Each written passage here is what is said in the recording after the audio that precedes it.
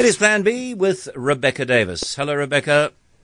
John, I'm quite sad that I have to tear myself away from Mr. Takwali now into his 1 hour and over an hour and a half and going strong. Honestly, John, what I am genuinely wondering about is how so many media outlets can justify taking his insane ramblings live. I mean, is that wise even? A colleague said, well, it's watching a car crash in slow motion. Everyone wants to see that. Maybe, but is it responsible? Rebecca, if you've been watching, then has he said anything which leads one to believe that there might actually be a trust originating out of Asia, which has as its noble aim the development of poor people in the third world, particularly Africa, which fund has deposited large amounts of money in the South African Reserve Bank, which money has been siphoned away into commercial banks and from them into the pockets of who knows whom. Anything to back up. He's leaving. There we go. It's finished. You didn't miss much. No, of course not, John. He hasn't said anything like that. But I was impressed by the fact that he came prepared with 2 pens in his breast pocket. A clear illustration signaling I am a serious person, not somebody who can so easily be scammed. And I look forward to the media reports, which I hope will just very clearly and coherently, dissect this nonsense rather than giving it any more airtime than it deserves. It's very clear, as people have said, that this is his kind of face-saving method when neither the president or the finance minister were able to bring themselves to tell him face-to-face, listen, Tokyo, please, dude, you've got this wrong. I'm a little put out by what you've just said, because I think it's probably 30 years since I last had even a single pen in my breast pocket. So quite clearly, by your categorization of serious and not serious, I am a non-serious person. I think that's right, John, because, the other day I was looking for audio on the TRC, and what should I hear but a familiar voice saying, 7 minutes to 8 in the TRC today. And that, of course, was you. Now, I reckon that at that period of your life, John, you probably had a pen or 2 in your pocket.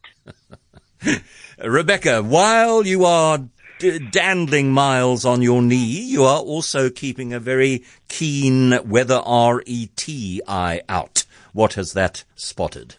Ret Watch. Yes, this week in Ret Watch, it's good news again for those who are unhappy with the RET forces trying to destabilize our great land. This week with the suspension of Mr. Supra Mahumapelo in the Northwest. Now, for those of you unfamiliar with Mr. Mahumapelo, he is, I think it's fair to say, a bad egg. He's a Gupta associate. He has been trying in various ways to destabilize the Northwest since he was kicked out in 2018, since he was removed from leadership, and since his PEC was disbanded. He's reportedly still been jerking all sorts of chains and levers of powers behind the scenes, still has a kind of muscle over who gets appointed to provincial cabinet posts and so forth, and recently has been going so far as to hold his own alternative ANC rallies just meters away from the official ones. Now, obviously, you cannot sit back if you are Cyril Ramaphosa, if you are actually the serious members of the ANC, and let this happen. There's clearly, this is RET forces at their most brazen. And we know that Supra is died in the wool RETer. He was there at the airport to welcome Jacob Zuma last year. He said, touch Zuma, you touch us. He's addressed rallies with Duduzane. Ace Magashule once said, if there's no Supra, there is no Northwest. So we know who his friends are. He has now been suspended from the ANC, pending his disciplinary process, one of which was supposed to start today if he appeared for it. He didn't appear for his last one, which was in February. And that was also because he of course, asked the mayor of JB Marks, he didn't ask him, he requested him not to step down despite the fact that he was accused of corruption. The point is, if we're doing our Ret Watch, we currently have Zuma in legal limbo, we have Ace Magashule on the back foot, and we have Supra Mahumapelo suspended from the ANC. If you are one of the Tuma minions, which is a term I recently learned and love, i.e. you believe that Cyril Ramaphosa's gang on balance provides a better way forward, then I think this is a good week, yet again, John. Not a good week for the JSE. There have been lots of critical articles about the way the various selection panels have operated for the Constitutional Court, for the Supreme Court of Appeal, and for places on the various provincial high courts. And every now and then there's a nod to the fact that for the first time since the Constitutional Court came into being, there will not be a white judge on that court.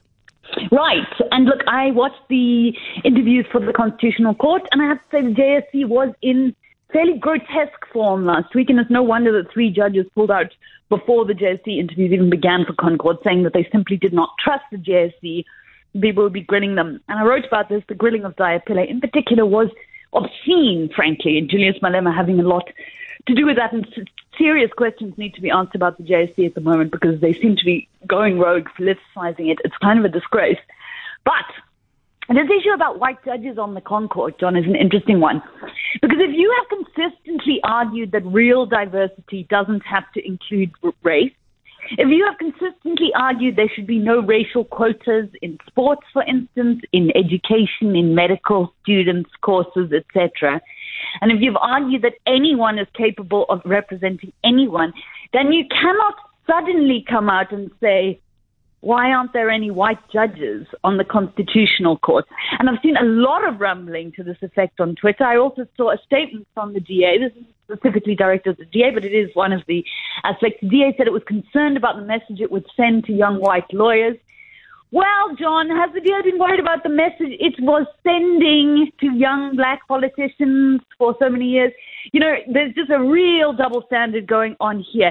If you are against racial quotas, if you are against racial tokenism, then you're against it. And in that case, I'm afraid you have nothing to say when there are no white judges on the Constitutional Court. Finish and blah.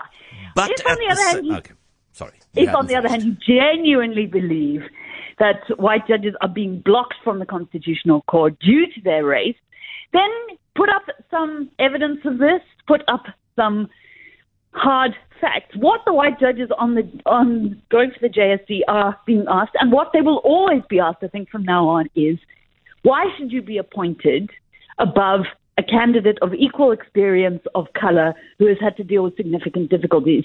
I don't believe that that is an unreasonable question. Certainly, I've served on scholarship boards in recent years where we have asked exactly the same question of white students. And the answer that they give is not necessarily, it doesn't matter one way or another. It's to show that they've reflected on issues like privilege and race and so forth. But when it comes to racial representation and quotas, John, we have to be a little bit consistent. Yeah, we do. But at the same time, a black judge is per se not more transformative than a white judge. And I don't know nearly enough about any the history, the adjudicative abilities of any of the judges to offer a strongly held personal opinion. But I do know a lot of judges, and they tell me that some of the black judges who've been elevated to the Constitutional Court and to the Supreme Court of Appeal are well below, both in transformative thinking and adjudicative ability, some of the white judges who have been overturned. And I would argue that when you have 2 judges who are of equal merit, equal transformative ability, because that's the key thing, is to find a judge that is prepared to advance common law in line with the precepts of the Constitution. And if that person is clearly the white person, then that person should be elected. If the white candidate and the black candidate are roughly equal, then my view would be that the black candidate should be selected.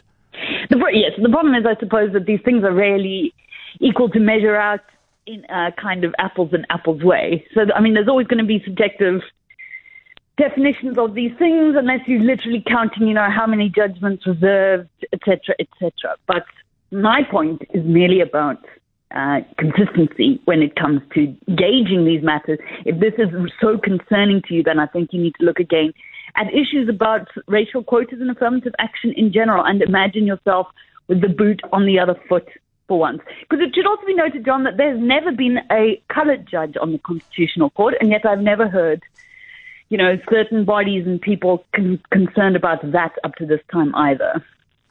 Okay, let's move on to something, I don't know, perhaps it's almost as serious.